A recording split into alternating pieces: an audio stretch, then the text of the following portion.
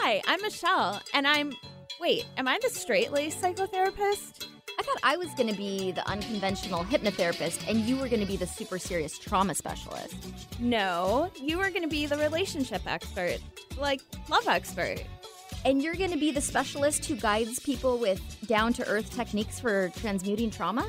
Yeah, that's me. Okay, good. I'll be the love expert. I mean, I am the love expert. I think we have this all sorted out. I'm Laura Richer, founder of Anchor Light Therapy Collective. And I'm Michelle Mooney, a therapist at Anchor Light, and this is Holding Ground. Today and every Monday, we've got a little bit of everything for you. Shall we? Yeah, let's do this. Good morning. This is Holding Ground, and I'm Laura Richer, founder and relationship expert at Anchor Light Therapy in Seattle, Washington. And I am here with my lovely co-host, Michelle Mooney, who is also a therapist at Anchor Light. Good morning, Michelle. Good morning, Laura. I'd like to throw in there that you're also lovely. Oh, well, thank you. Yes, what a and good our way to start this listeners Monday are morning. Lovely. Yes. So we are here live on 1150 a.m. Talk Radio, and you can also find past episodes at our website, anchorlighttherapy.com, or on the KKNW website. So we have a very heavy, serious topic for today, but I think it's very relevant in these times. So today we are going to be talking about grief primarily and also trauma. So Michelle, who is our trauma expert, tell us a little bit about the relationship between grief and trauma. Just something light this Monday morning. Just a little light trauma. A little light grief. So grief can actually be fueled by trauma. So, we'll get into this a little bit more later, but traumatic events can cause us to feel a real sense of loss. And also, certain kinds of grief can lead to trauma. So we want to make sure that we understand one can feed into the other. Yes. So grief is really just the sense that we experience, the emotion that we experience after a loss. And grief and trauma don't always go together. There are a lot of times when we have grief present in our lives, which is just a normal part of the human experience. And so there can be some examples of that, such as retiring from a long, fulfilling, successful career, or when your children leave the nest and go to college, or even with the passing of a loved one who has had a long life well lived in its time, right? There's still, you aren't traumatized necessarily by those experiences, but you will experience a sense of loss and grief, and that's part of the normal human experience. Yeah. And we'll talk more about some actual traumatic events that can really trigger grief in a little bit here. So, so maybe we should start looking closely at some more clear definitions of these terms. Yes, because I think sometimes people confuse them. Yep. Yeah. So what do you think, Michelle? Can you give us a good definition here of trauma versus grief? Yeah, so we often say that trauma, is an emotional and physical event. So it's essentially a psychological wound, like we cut our arms, right? Physical wound, trauma creates a psychological wound in our brain. So any event that yields any physical, psychological, mental, or emotional pain or injury can lead to loss, which can prompt grief. So trauma, a traumatic event, again, could be physical abuse. It could be a death. Traumatic event could be an uncomfortable argument that escalates and can become really damaging and end a relationship. It can losing somebody. And also it's important to note there can be private grief and there can be public grief. So let's say in trauma. If we have a public trauma, maybe something that, a car accident or something where there's a lot of people around to witness it, or maybe getting yelled at by your partner in a busy store. But private grief can also be, something that we're just struggling with internally. Maybe somebody lost a family member, something like that. So talking more about other kinds of grief, again, grief over the loss of a relationship, a job, over lost opportunities. I really think that's an important one. So when we go through a bad relationship, we may have a lost opportunity around finding a healthy one, and that can prompt grief. So that is a really important one, I think, to touch on. That when I'm working with clients who come to the end of a relationship, a lot of the grief that they're experiencing is not even about what happened in that specific relationship, but the I always refer to it as the death of the dream that you had for that relationship. You're really grieving something that didn't actually happen, but that's just as profound as if it was an event that actually happened. Yeah. Or, exactly what you're talking about, the death of a dream. So maybe looking back on our lives, we think, oh God, I wish I would have gone to college. I wish I would have gotten that degree. Or infidelity, right? Why did this person go beyond me for connection? So all kinds of lost opportunities, all kinds of grief that maybe we don't really think about often. So, and also a person might not know to label it as grief. Like, oh, this loss that I feel around not going to college or lost opportunity around a relationship, that's grief. So, So we want to take the opportunity in this episode to normalize grief, because grief is part of the human experience. We, as human beings, we are here to experience the whole spectrum of emotions from positive to negative, and that we will have grief in our lives. No one will avoid that experience. Yeah. And then that's okay. And sometimes it's a very appropriate to grieve and to allow yourself to feel those feelings of sadness, those feelings of loss. We just don't want to get stuck there or allow that grief to evolve into trauma. Yeah. And I think an important one, we've kind of touched on this in other episodes, but there's a lot of loss over normalcy right now, and that can cause grief. Like, oh, my life used to look like this. I was supposed to get married this summer. All these things is triggering more loss, which triggers more grief. So a lot of people are going through this right now. It could be a traumatic event, right? Like, oh my gosh, my entire world was ripped out from under me. Where do I move from here? So again, trauma's adverse life experiences. It doesn't have to be how we traditionally think of trauma, because that's not accurate. And that was why we felt it was so important to do this show today, because collectively we are all grieving something, and again, to varying degrees. Some of us could be actually grieving the loss of a loved one. Some of us are just grieving the loss of our normal routine, that we don't get to go into the office and see our friends, that we can't have our summer vacations, and that, maybe we're not supposed to feel so great about that. Maybe it's okay to acknowledge that, this is a loss. Sucks. Yeah, I don't get this thing, or, again, the death of a dream, right? What we were supposed to do, what our plans were. Yeah. And sometimes that can have a significant impact on us, and we don't even realize that that's what's happening. But that's what's coming up for a lot of people right now is grief. So I like what writer Glennon Melton Doyle has to say about grief in her book Love Warrior. I think this is such a great way to describe healthy grief. So grief is love's souvenir. It's our proof that we once loved. Grief is the receipt we wave in the air that says to the world, look, love was once mine. I love well. Here's my proof that I paid the price. Isn't that a beautiful quote? I know. I'm feeling myself tearing up. I've seen something similar. Like, grief is the last act of love that we can give to somebody, right? And I think there's a lot of, I have to heal this. I have to heal this. If you're not feeling, if you're quickly over that grief, if you're not acknowledging that grief, like, acknowledging it is like, wow, I really loved this person. Yes. Yeah. Or this job, or this situation, or the dream that I had. And so there's nothing, I think sometimes people want to say, well, you got to pull yourself up by your bootstraps, that old saying, and move on and get over it. Just don't be sad anymore. What's gone is gone. All that bad advice. And, and at some point, again, we don't want to be stuck in grief, but especially when we're talking about mourning a loved one, there's going to be weeks, months, years that you will be in that grieving process, and that is just a reminder of how much you loved that person. So this is healthy grief, but we're going to be talking a little bit more about traumatic grief and when you might need to seek the help of someone to move past it. Absolutely. So that is going to take us into our first break. Thank you so much for listening to Holy Ground. We will be right back. Alternative Talk 1150 is your sports organization's safe bet when it comes to airing your team's games. Our players are all seasoned professionals when it comes to sports programming. Imagine your games being heard on local radio. Your team deserves the MVP treatment. Call 425-653-1150 today to learn how affordable and fun it is to broadcast your games on the radio. Call 425-653-1150 and make your next season something special. That's 425-653-1150.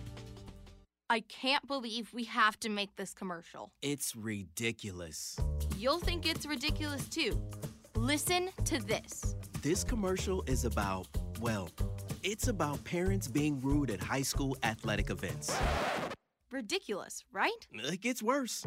Studies show more than 75% of new high school officials are quitting because of bad adult behavior. So now there's a shortage of refs here in Washington, in almost all sports. No officials means no more games. Is that what you want for us? Come on, parents. It's time to grow up. Cheer for your team, Be proud of your children. but stop being so ridiculous. And don't make us run another commercial. Because we will. This message presented by the Washington Interscholastic Activities Association and the Washington State Secondary Athletic Administrators Association, reminding you to always practice good sportsmanship. Thanks for tuning into our brand new show, Holding Ground. You can find us here every Monday morning at 9 a.m. I'm Laura Richer, founder of Anchor Light Therapy Collective. And I'm Michelle Mooney, the co-host of Holding Ground, a therapist at Anchor Light Therapy Collective. Our passion, our one big thing in life, above and beyond love, relationships, trauma, addiction, and healing, our specialty is helping others. Every Monday morning at 9 a.m. Find us online at anchorlighttherapy.com. Be sure to support the sponsors of your favorite shows on Alternative Talk 1150. Welcome back to Holding Ground. This is Laura Richer. I'm the founder of Anchor Light Therapy in Seattle, Washington, and I am here every Monday morning with my co-host, Michelle Mooney, who also is a therapist at Anchor Light and our resident trauma specialist. And today we're talking all about grief, and it's not something that happens just after death. It's something that impacts pretty much every aspect of our life, or it can. Yeah. And so we're going to dive a little deeper into that today. Yeah, so we started the first segment around talking about the connection between emotional trauma and grief. So it's hard to know sometimes where one begins and one ends, right? So like we were talking about, one can cause the other. So definitely can be a cycle. So I recently actually made a list of blog posts around some of this on our website. Yes. I don't know if you got the chance to read all those yet, Laura. I but, did, and I think everybody should read them. Go to anchorlighttherapy.com because we have a lot of really good information there. Yeah, click on the blogs tab, and there it is. So Laura also writes beautiful ones. But and it includes a list of very common emotional traumas that can cause grief. So remember, grief is an emotion that follows the loss of an inherent traumatic event. And this can show up and help us identify grief beyond the loss of a loved one. And not that we want to skim over the loss of a loved one or the loss of a beloved pet, let's say, for example.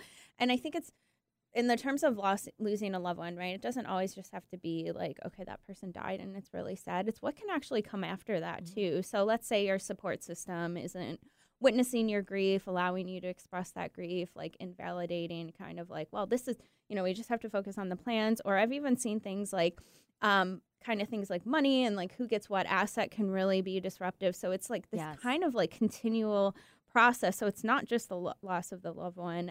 I used to volunteer for hospice when I lived in Phoenix, Arizona, and we did a training around grief when I was doing that. And one thing that they talked about that has always stayed with me is that sometimes for people, the second year after a loss can be more difficult than the first, because in the first year, everyone's still checking in on you.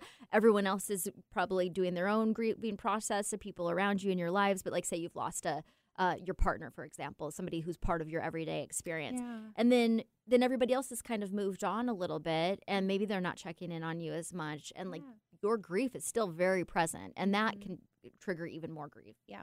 So if you're trying to help somebody through this, again, just witnessing it, allow them to go through the process. Say, I know you're having a hard time, and allowing them to express and, feel whatever it is they're feeling, regardless of where the source of this grief is, right? Because when we start shutting people down, you're behaving the wrong way, or you shouldn't be feeling that anymore. Yeah. Or like you said, disappearing in that second year. Right. So, yeah. And if you're going through that process, just knowing a lot of times another common thing that people will say to me after a death or a divorce is like, why am I not over this yet? It's, it's year 2, it's year 3. Well, the grieving process, unfortunately, takes as long as it's going to take. We don't get to control that. Yeah. And if you've experienced a significant loss, it's natural that you feel desperate sometimes to move through it and be done with it. But sometimes that can, I think, delay your process and even make it worse. And so just allowing and accepting that this is where I'm at, this is what's happening right now, can be really helpful. And again, it takes the amount of time that it's going to take. like try not to set parameters for yourself. I see that all the time too. Like I should be over this by now. It happened 20 years ago. But kind of like what we were talking about in the first segment is, you know, love is that kind of like, or grief is that receipt of love, right? Yeah. It's this I mean, if you lose a partner, like suddenly, if you lose a parent suddenly, there's going to be that hole there, and trying to close that up. I mean, that person's always going to be gone. So not saying you're going to be sad and miserable and in bed for the rest of your life, but, you know, in a way, it's actually honoring that person too. Like you don't want all of that to disappear. It's a way of honoring a positive experience you may have had, a mentor, a great job, all of that, you know. Loss can really stick with us. Yeah, and then that's okay. Like, and you make a very good point with this, the loss of a loved one. You know, that's going to stay with you for the rest of your life, and you might not be in an acute state of grieving where you're not eating, you're not sleeping, but it could be 5, 10, 30 years down the road, and you are still feeling the loss of that person, and that's actually a normal response. And so to try to avoid that or to shame yourself for not being over it, you know, that isn't going to be helpful. Yeah, exactly. And knowing there can be grief along the way too. Like this person isn't going to see me get married. This person isn't going to see me like make advances in my career. That sort of thing can really just it can crop up, right? And that's that love. I really wish, you know, my mom or dad could be here and walk me down the aisle or whatever it is. Right. So yeah. And I think, you know, we talk about getting stuck in grief, which is what we don't want to do. We want to allow for grieving, but we don't want to be stuck in a place where we're not able to function in our lives. And I think sometimes resisting the normal process of grief is what's going to cause that to happen. So fighting against it actually keeps you in the place that you don't want to be in. Mm-hmm. Yeah, absolutely. So kind of jumping in now to what can be some more traumatic events around grief. So we're going to start today with verbal abuse. So being name called, being screamed at, having ugly put downs hurled at you, verbal abuse can definitely be a traumatic event. So it can happen anywhere, at home, it can happen at work, it could be at the supermarket.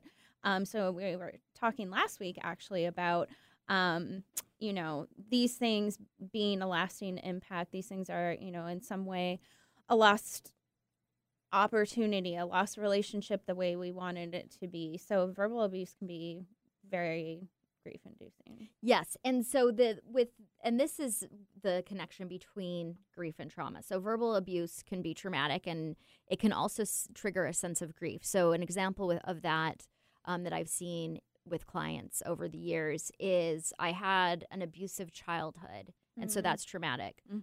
I had a parent who didn't support me or love me. There's grief that comes with that. There's this sense of loss that what should have been there wasn't there. The dream I had for the parent-child relationship actually didn't exist in the way that I would have wanted it to.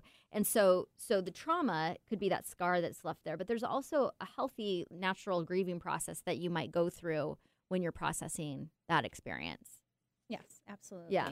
So, but, you know, when we're talking about what kind of grief is going to, what the sense of loss is when you're being like verbally attacked, or when you're part of a global pandemic, as we keep referring to in our shows, since that's so relevant right now, you may have a loss of safety. You believe that it's safe for me to go to the grocery store, and now somebody has like assaulted me there. Now I'm not, I believe to be very safe no longer feels safe to me at all. Half the people aren't wearing masks or whatever it is. So, you know, with the verbal abuse, name calling, kind of going back to that, the biggest loss that can kind of come out of that is our loss of self-identity, who we are. If this person is calling me an idiot, am I really that kind of person? Like causing us to kind of question. So I didn't realize that about myself before. So it must be true. Especially if it's somebody like a parent or teacher or somebody who's supposed to have a mentor, caregiving role. Yep, exactly.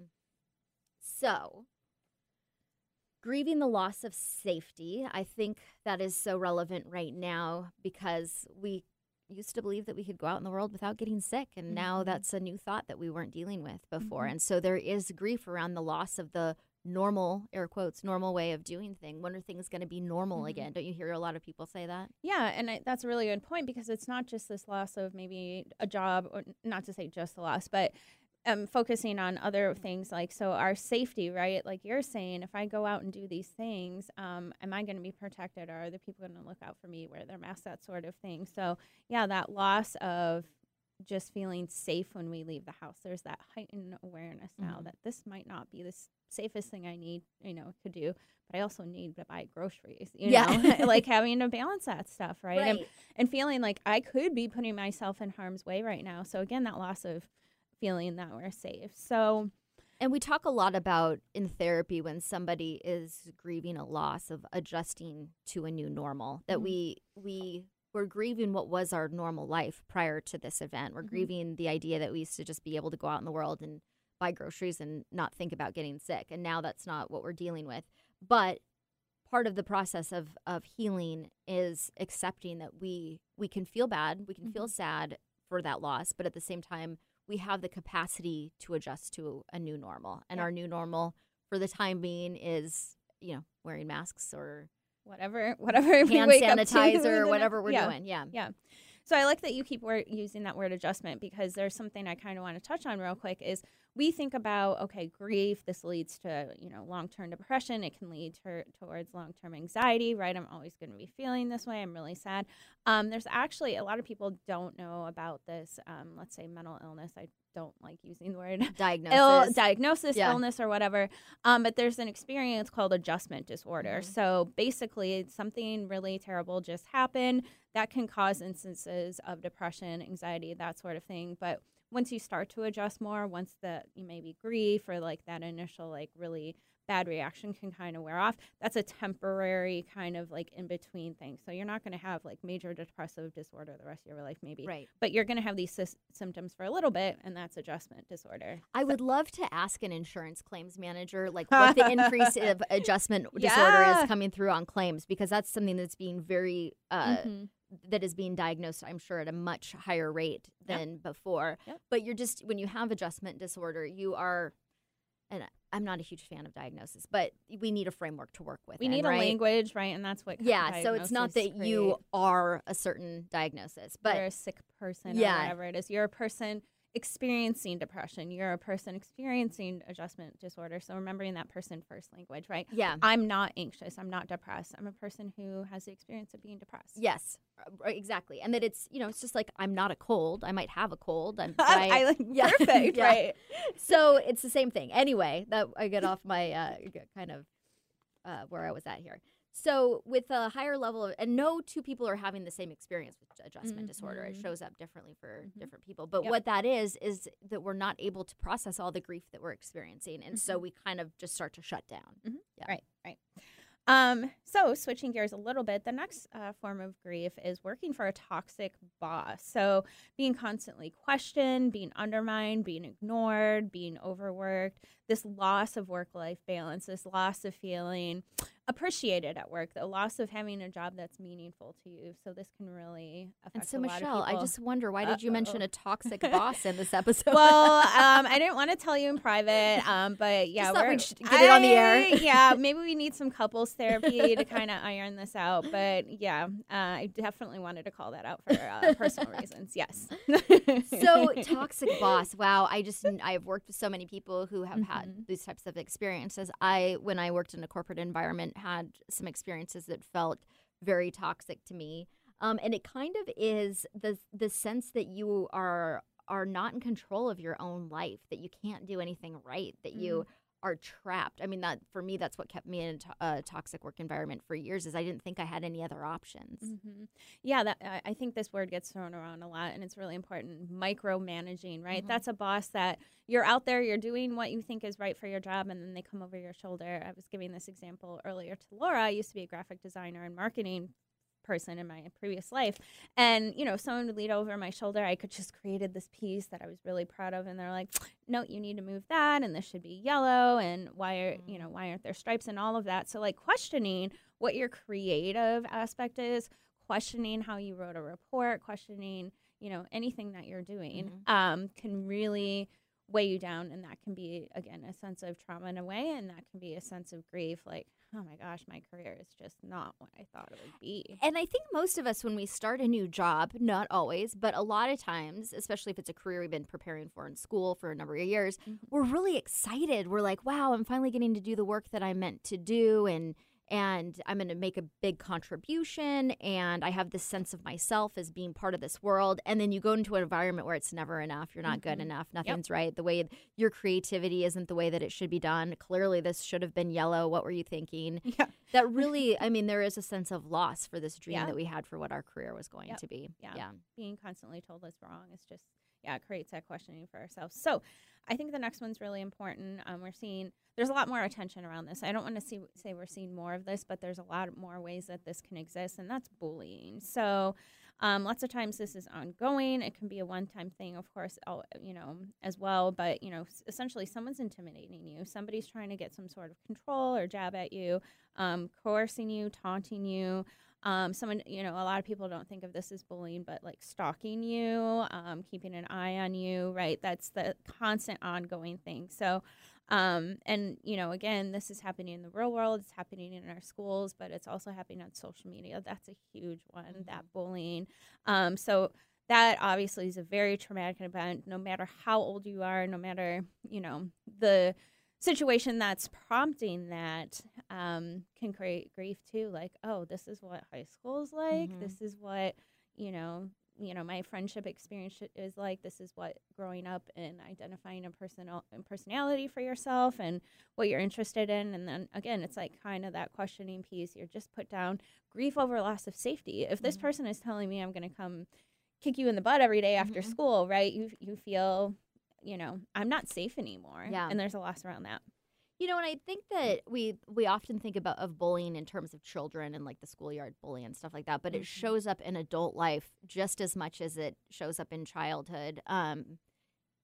Hopefully not in such obvious ways, but like the toxic boss, often that is an experience bully. Being bullied. Yeah. I hear stories of people in relationships that they're being bullied by their partners. I mean, even like you said, online, even people that they barely know. Maybe they know them from online dating or different ways that you wouldn't imagine would be super impactful, can have actually a big impact of somebody trying to devalue you and take away your self-esteem, which is, as I've mentioned in previous episodes, self-esteem is pretty much what I work on with everybody in my practice, because it is so bullying, especially childhood bullying, that I've worked with clients in their 50s, 60s who are still dealing with the aftermath and grief of being bullied as a child. Yeah. I have a personal example. I would never say I was like really bullied, but I definitely was kind of on the, not super popular team. And I remember there was this second grade, we got our photos back, right? Because back then it was like printed out and we had to wait like several weeks to get the photos, and then they come in. And I was actually happy with it. And again, second grade, I was 8, and this boy was like, look at your freckles. And like, I've always kind of since then been like aware of my freckles and like that sort of thing. But anyway, maybe one day I'll have loss over my freckles. That would be great. No, I actually like them now. But and I think another one to point out, like right now, we're really focusing on like the bullying and intimidation from law enforcement, particular population. So it's just a much wider lens. So like you're saying, it can be in high school, it can be in school, but it also can continue throughout life depending on your identity, that sort of thing. So a lot of bullying around, sexual identity, gender identity, all of that is very prevalent. Or even on the now. World stage, we're seeing politicians bully each other, and that's what we see in the news. Oh, yeah, I haven't noticed. Yeah. Yeah, good point. So good point. So again, that's that feeling, that loss of safety, that loss of freedom, that loss of being able to be who you are in the world, and there's a sadness that comes with that. I'm not allowed to be who I am, or there's something that is wrong with that, and that can trigger trauma as well as grief. Yeah. So that feeling of I'm bad in some way. Right. So the next one we have, I think, is we also hear this word a lot now in pop culture, and there's a lot of sometimes some misunderstanding about this, but what can cause grief, what can cause trauma is gaslighting. So the feeling of gaslighting is just like you can, again, completely lose your sense of identity. You start to question things because your partner, whoever it is that it's gaslighting you, parents can do this, bosses can do this, right? So dismissal of things that are real can cause us to feel crazy, like, oh no, that didn't happen, or you're being irrational, or overreacting. So again, that loss of self, and there's a lot again, of, hope of maybe a healthy partner, and learning this is a grieving process on its own. So therapy can really help you identify this and work through that grief. And we can also teach positive coping skills. So gaslighting is definitely a term that I don't think was well known maybe a year ago. Years ago. Yeah. But everyone, because everyone's talking about narcissistic personality and narcissists, and narcissistic personality is an actual DSM diagnosis. However, not everybody's ex is a narcissist, even though you might think that. Right. Yeah. That common one, like, oh, they're in love with themselves, so they must be a narcissist. Well, there's a lot more that goes into a lot more specific behaviors, and there can definitely be traits. We talk about that a lot. There can be traits of specific, pathological diagnoses, right? So maybe your partner had 1 or 2 traits. Usually, just a little side note here, the DSM requires you to have 9 out of 10 or something like that. So it's not just one trait and oh, yep, he's a narcissist, even though it definitely can feel that way. It can feel that way. And you know what? We all have traits of different personality or disorders at different times in our lives. But that doesn't mean that you necessarily have a personality disorder. That's a much more serious condition that we should probably talk about that on another show. I was going to say, I think we have an upcoming show about that. Okay. Sometime in the future. We're not going to promise anything. No. We don't know what day, but it's coming at some point.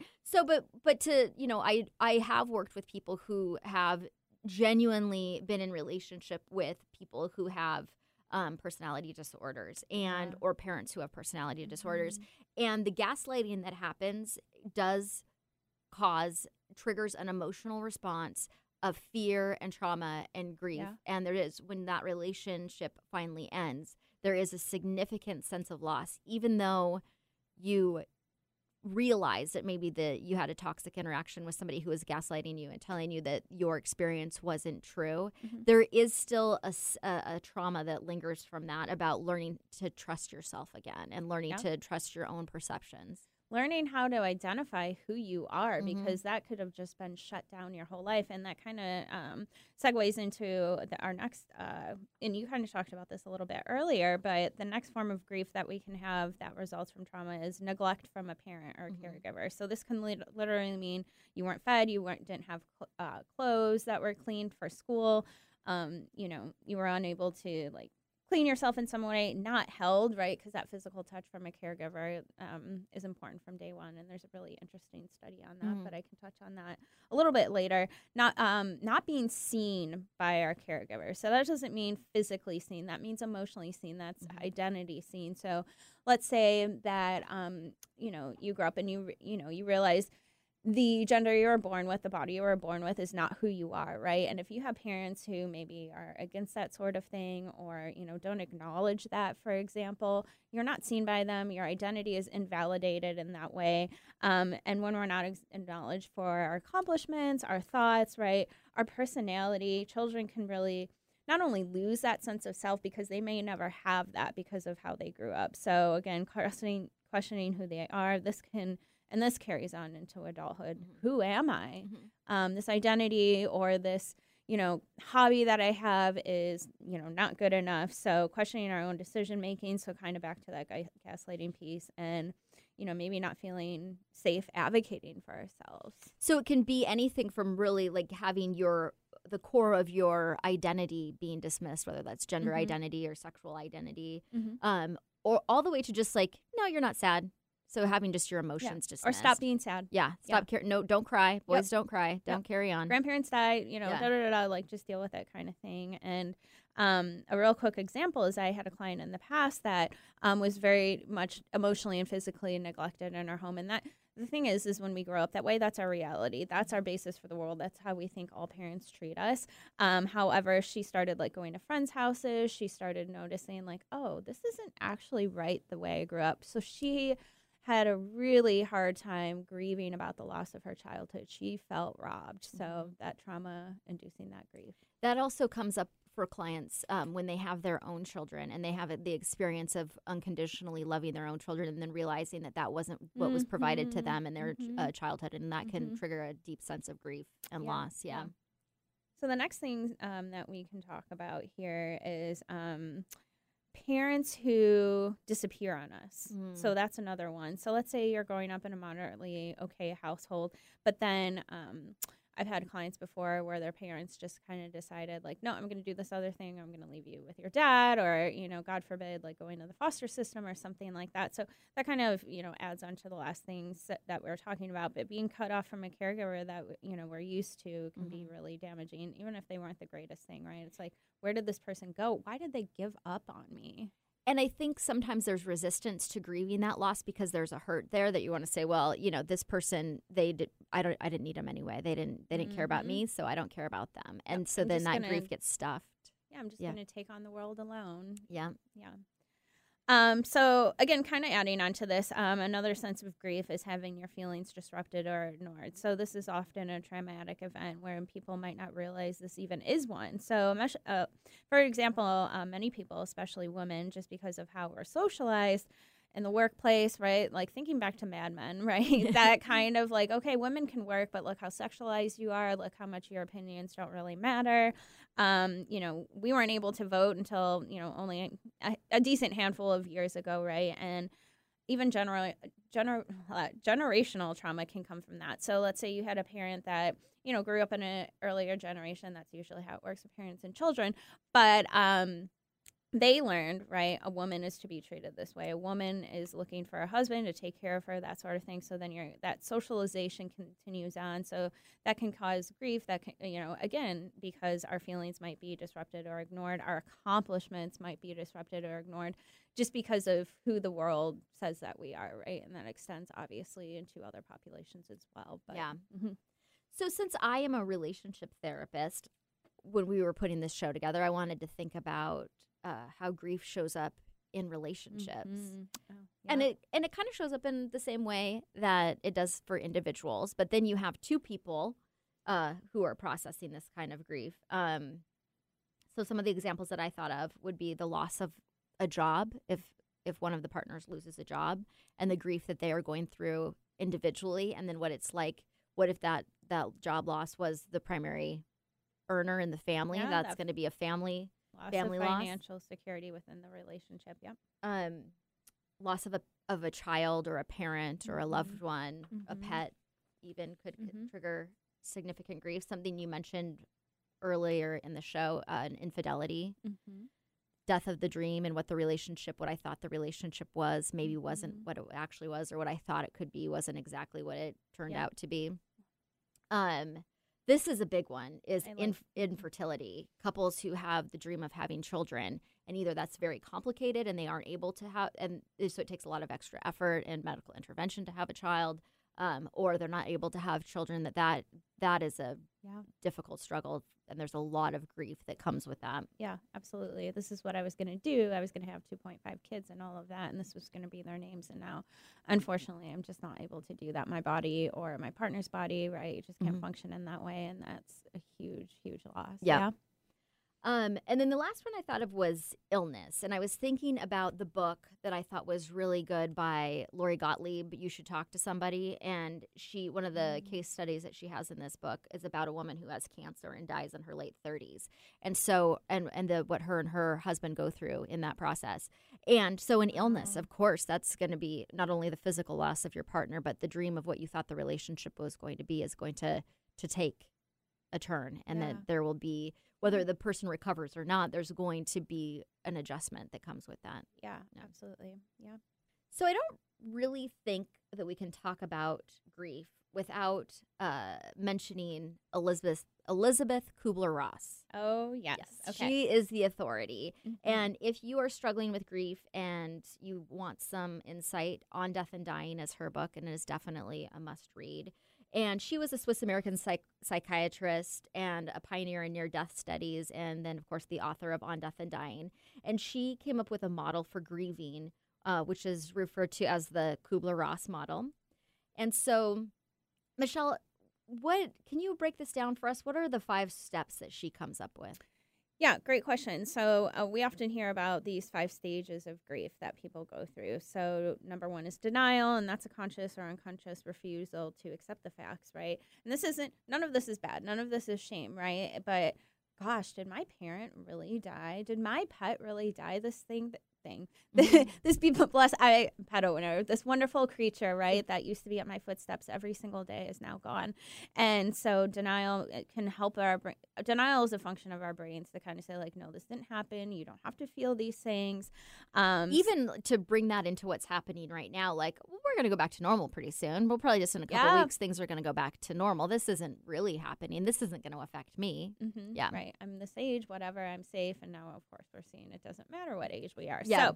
So, yeah, absolutely. So the next one can be anger, right? So we have so much emotional things that are going on. We're confused. We might be just really, oh my God, did this really happen? So sometimes we can snap at people. Sometimes it can be a more intense response with anger, but, you know, acknowledging you're probably going to feel mad about this, mad that that thing was robbed from you, mad that you lost that job, mad that you lost that partner, right?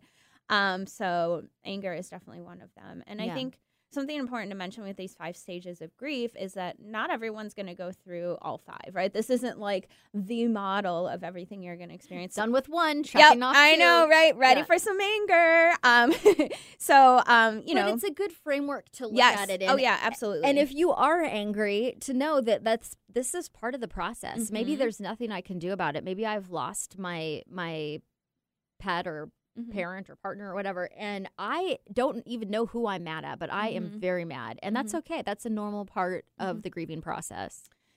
Yeah, and I think that's really important. And I think it's, side note, I think it's really important that we're doing this show because there's not a lot of language, I think, in our culture or, you know, specific rituals or honoring people that pass away or grief and loss in general. So I actually lost a parent last summer very unexpectedly, and I was kind of surprised how people didn't understand the grieving process. There wasn't enough language for, you know, support, right? I even, you know, I work somewhere else and I work with therapists, right? And it was like, oh, everyone's kind of like skating around this because we don't know how to say it. We don't have enough information. We don't know how to witness it in the right way. So these things can come up. So, and I think, you know, even the most because we don't talk about this in our culture, it's, you know, even in, I used to work in disability claims. If somebody close to you dies, you get 3 days of disability. Oh, yeah. You get, I think I had like 1.5, what do you call it? Like bereavement time. Bereavement time. Thank you.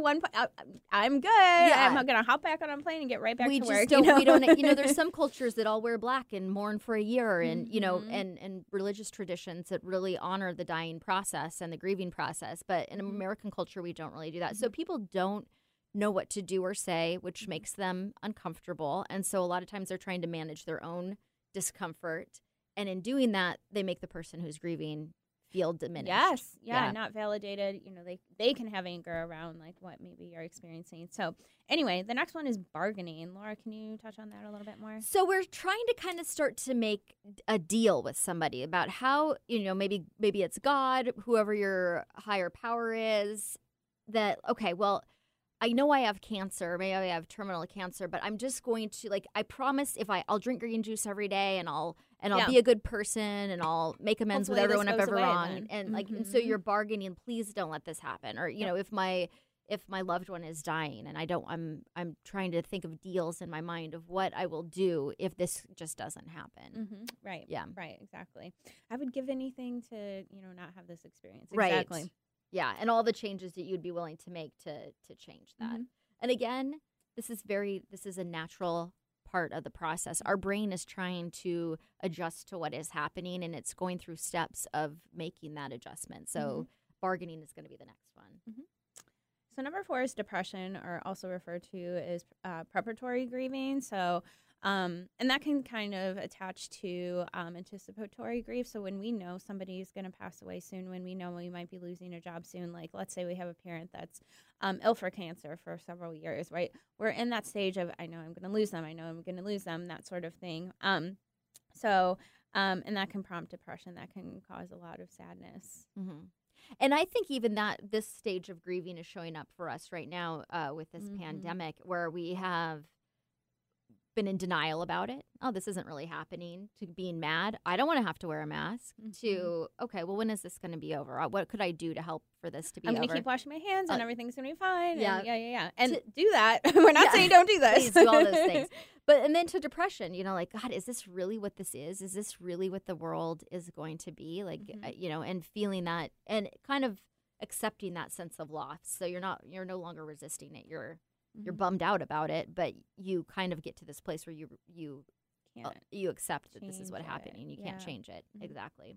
Yeah, so that's a fifth step in grief, acceptance, right? And we talked about this in an earlier episode. We don't have to like what we're accepting, but once we say, okay, this is happening, right, we can start to work with that and we can start to process that. So I would like to add on here a sixth stage of grief. There is a really great book. It's called Anxiety, The Missing Stage of Grief, a revolutionary approach to understanding and healing the impact of loss. So another one of those really long titles. But this is written by Claire Bidwell Smith, and it's a great book for right now. I think we talked in our last episode about anxiety, so how this can prompt for us as well. So we touched on depression, but anxiety can also be a stage. And again, this is a great framework. Some of us might not feel every single one of these. We might go out of order, right? We might start with anger, then go down to depression and back up to denial or whatever it is. So allowing yourself to feel grief however it comes up for you, expressing it however it comes up for you, and just showing yourself compassion around that.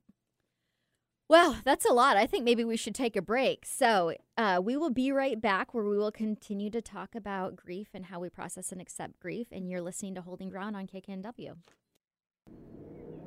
What is hope? Hope to me was just that he would get to come home. I had no idea how hard it would be once he got back. I wish she'd stop drinking so much. She thinks it's helping, but it's not. I hope she sees that soon. I act like I don't care if he comes to my games, but I hope he does. I used to hope he'd find happiness again. Now I hope our marriage makes it. I hope Grandpa will get help. He thinks it's too late, but it's not. With everything that he's going through, I hope he sees a counselor. I just want my brother back. I hoped he'd get help. Stop hoping things would get better on their own. He told me to stop asking. I didn't. Then one day he asked for a ride. Hope is knowing there are other families just like yours, that the veterans they love got help and recovered. Go to maketheconnection.net and turn hope into action. Do you make a positive difference in the world? Do you have a talent, philosophy, base of knowledge, product or service that you know could help a lot of people if only you could reach them? Join Alternative Talk 1150's family of broadcasters and start walking down a fruitful path. As host of your very own program, dial 425-653-1150 and find out just how affordable it can be to have a show on 1150 AM. That's 425-653-1150. Alternative Talk, we have an opportunity waiting just for you. Thanks for tuning into our brand new show, Holding Ground. You can find us here every Monday morning at 9 a.m. I'm Laura Richer, founder of Anchor Light Therapy Collective. And I'm Michelle Mooney, the co-host of Holding Ground, a therapist at Anchor Light Therapy Collective. Our passion, our one big thing in life, above and beyond love, relationships, trauma, addiction, and healing, our specialty is helping others. Every Monday morning at 9 a.m.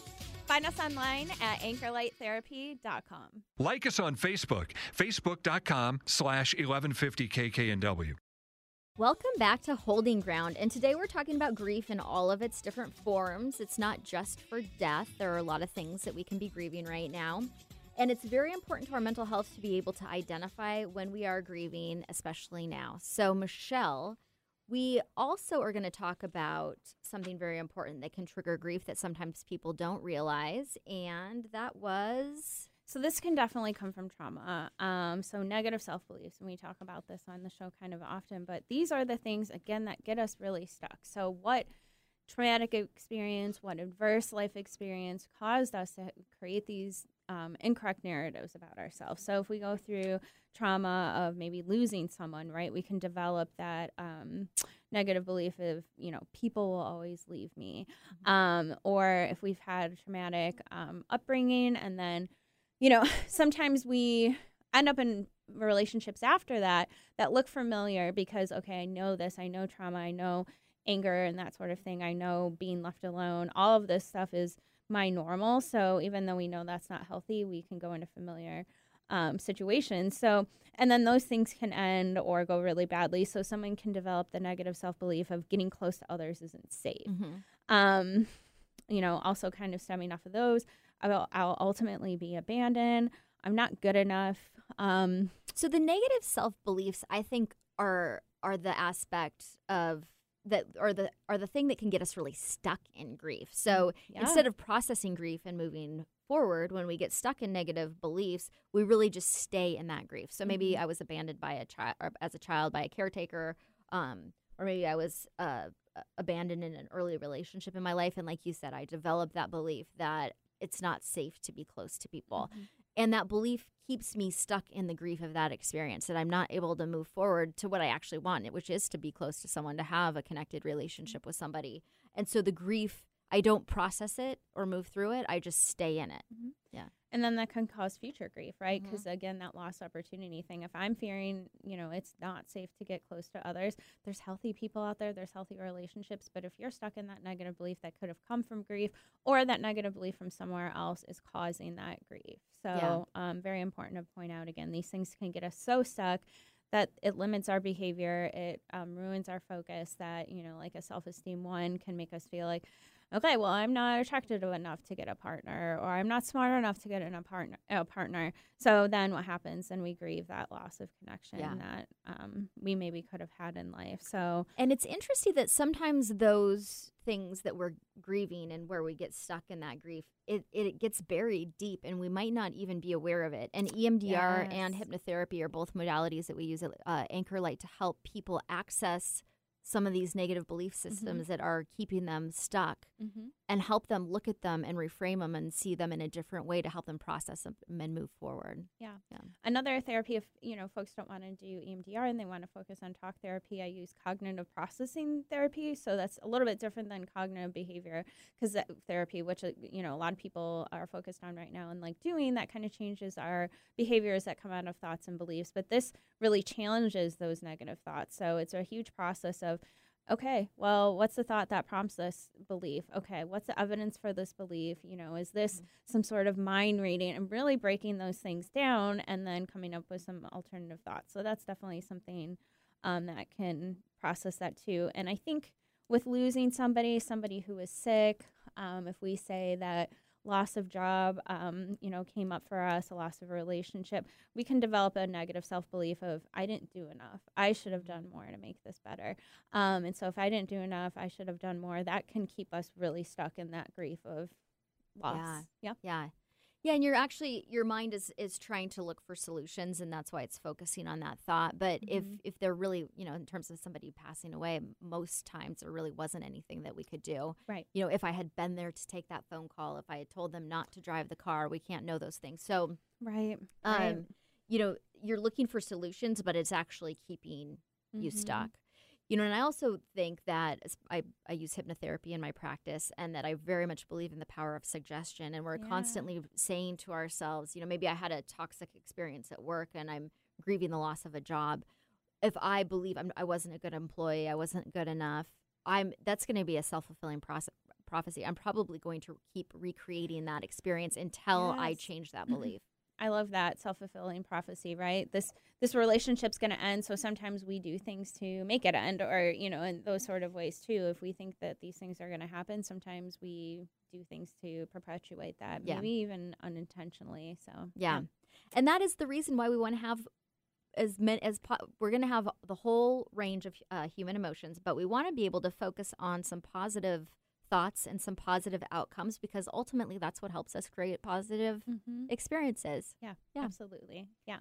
So if you have been struggling with grief or loss in your life, and you want a little bit of help on moving through that, getting to that acceptance piece, or just somebody to talk to about it, again, you can come see us. Me and Michelle are at Anchor Light Therapy, and you can go to anchorlighttherapy.com, do one of our complimentary consultations, and see how we can help you. We've got all kinds of tools in our tool bag to help people process grief. Yeah, absolutely. Yeah, check us out.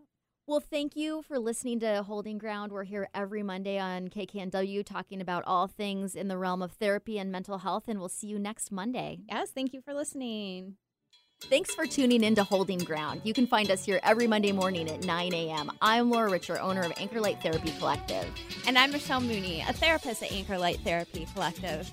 Find us online at anchorlighttherapy.com. We'll see you next week.